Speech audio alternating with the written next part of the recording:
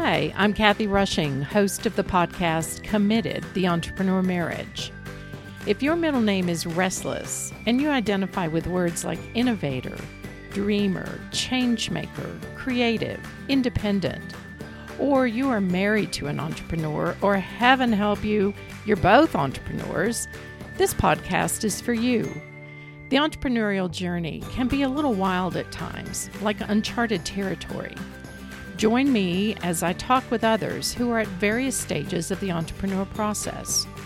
We'll explore the wisdom and insights they have gained while navigating the ups and downs of the entrepreneur journey. You'll discover that there are many couples who have found ways to thrive in both their marriage and business.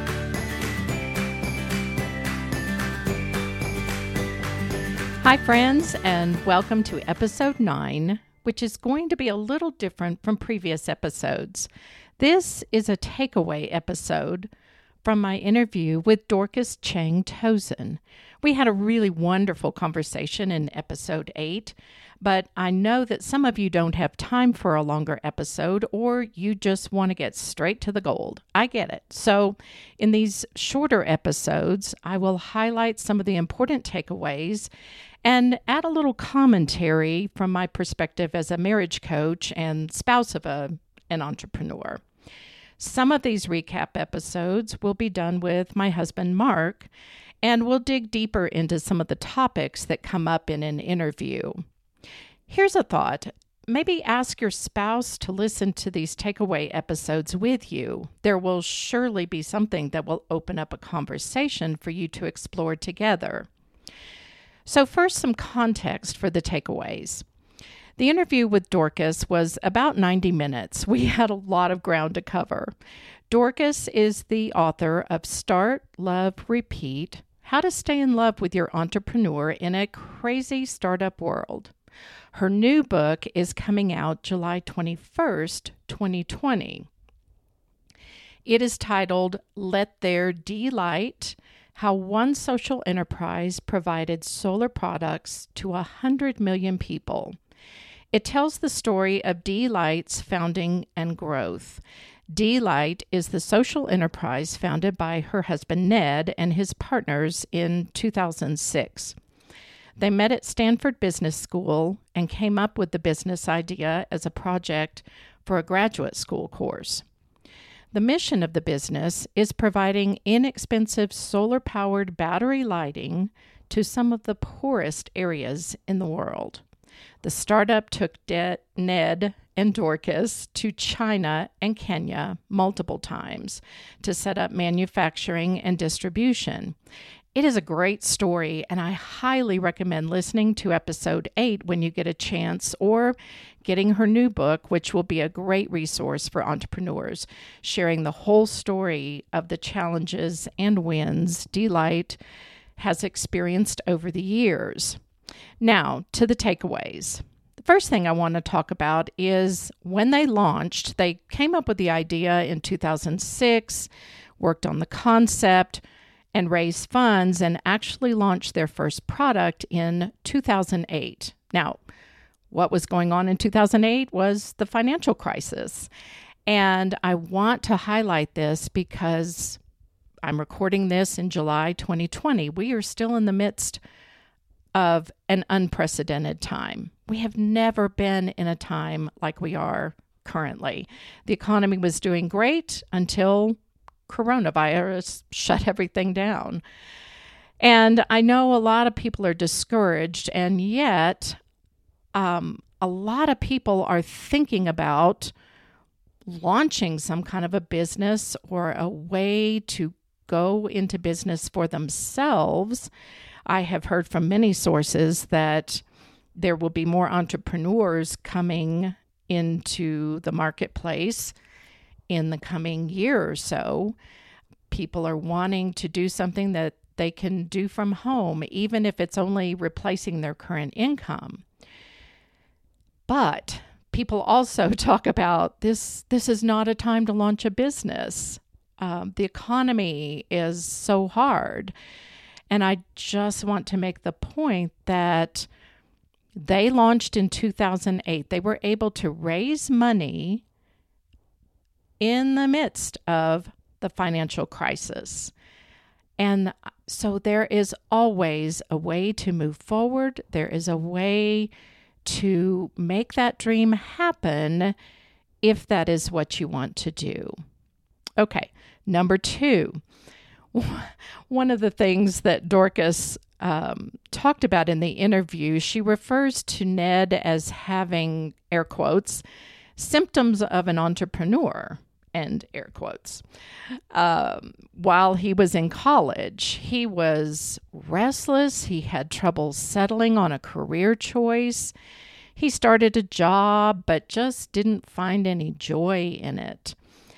And Dorcas thought, well, this is something that will get resolved. Maybe he'll settle down a little bit after we get married. But as you can imagine, that didn't happen.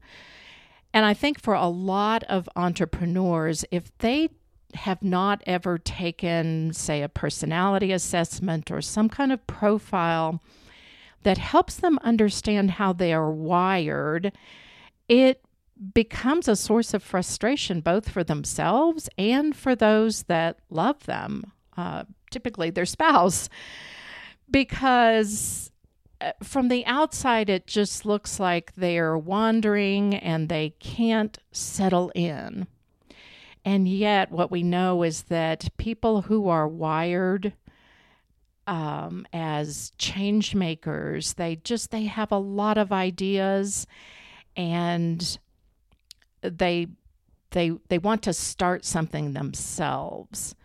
So I think we will do a follow-up episode at some point, because Ned and Dorcas, I think it was several years into the launching of their company, that they worked with a coach and did do some assessments, and it was very helpful for them to understand really how very different they are wired. So I feel like this is a really important thing for anyone that's considering starting a business, starting a venture, or if you've already started.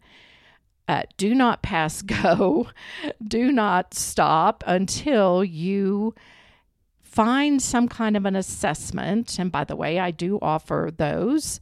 I offer one type of assessment, but regardless of where you take it, do a little work about learning about your own personality, your strengths, but also the shadow side and the things that you don't see as easily about yourself.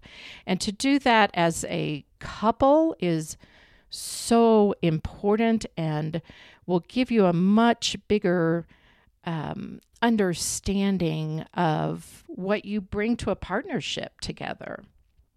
All right, number 3. When Dorcas and Ned moved to China the first time, he was looking to set up manufacturing there. Dorcas had been working in the Bay Area, and obviously she wasn't able to continue that when they moved to China. So they resolved that she would work in the business for a while. And when Mark and I were talking about ideas and takeaways from this episode, he wondered if it helps the spouse with buy-in by working in the business at some point. Is it helpful for them to know the day-to-day workings, the challenges, the wins of the business? Mark and I have always talked a lot about our business. And there was a time when I did work in the business it wasn't a terribly long time. And it kind of became clear after a little while that wasn't a great place for me to be, because there were things that I wanted to change and I didn't really have the authority to do that. But I do have a very broad understanding of, I would say broad and deep understanding of the day-to-day running of our business.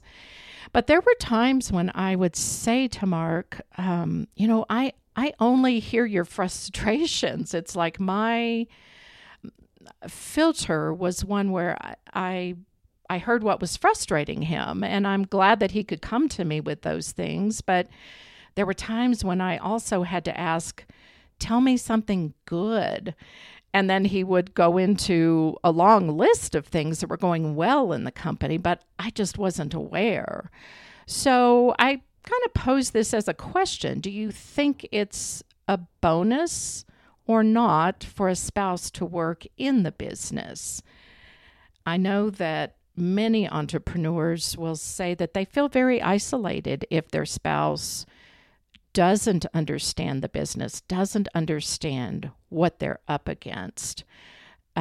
So anyway, I just throw that out, and maybe that's a topic for discussion.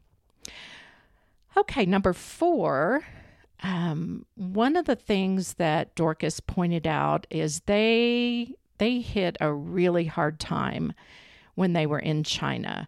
She is Chinese American, grew up speaking a certain dialect, which is not what was spoken in the little town, Shenzhen, I think it was, and I'm probably not saying that right. But when they moved there, the locals would look at her like, you're Chinese, why can you not communicate with me? And she began to feel just so isolated, and she began to withdraw more. She also had some concerns about how much she could share these struggles with her friends and family back in the United States, for fear that conversations were monitored. So over time, she became depressed and anxious and really found it hard to function. And it got to a point where she felt like, Ned, you either have to choose me or the business. And that is a hard place for a couple to be. But her point in this was that when there are challenges, solutions are rarely black and white. And when she was able to share her concerns with Ned, and I'm sure that he saw that she was withdrawing and was having trouble functioning. So he came up with a creative solution, and it's what she called a grand romantic gesture, which was he basically rewrote their business plan so that they could open an office in Hong Kong, which was just across the border from where they are, but a very different setting for Dorcas. They were hesitant to share that with investors because they had concerns that they might question what are these extra expenses. But Ned knew that the health of his wife was at least as important, if not more important, than the business.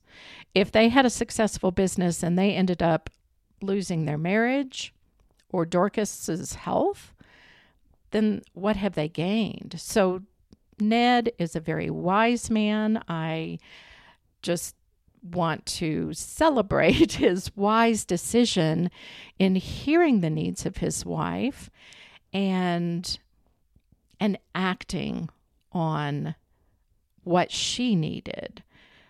Eventually, she said, investors really want to know how the marriage is going because they know that if they're investing in a company and the health of the founder's marriage is not good, there is some risk to the company in the days ahead.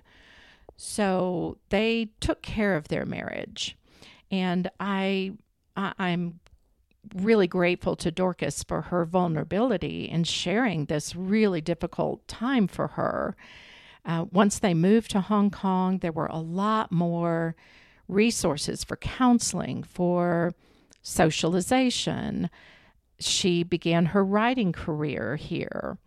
And so there was a lot of good that came out of that. But it took her courage to say what she needed and Ned's attention to respond. And so this is what I want to say. If you are an entrepreneur and listening to this, ask your spouse periodically, how are you doing? What do you need? A lot of times entrepreneurs get so wrapped up in running or scaling the business that they don't stop to take in the needs of the people around them, their spouse or children. And sometimes they're running as hard as they can to keep the entrepreneur afloat and pick up pieces that need to be handled along the way.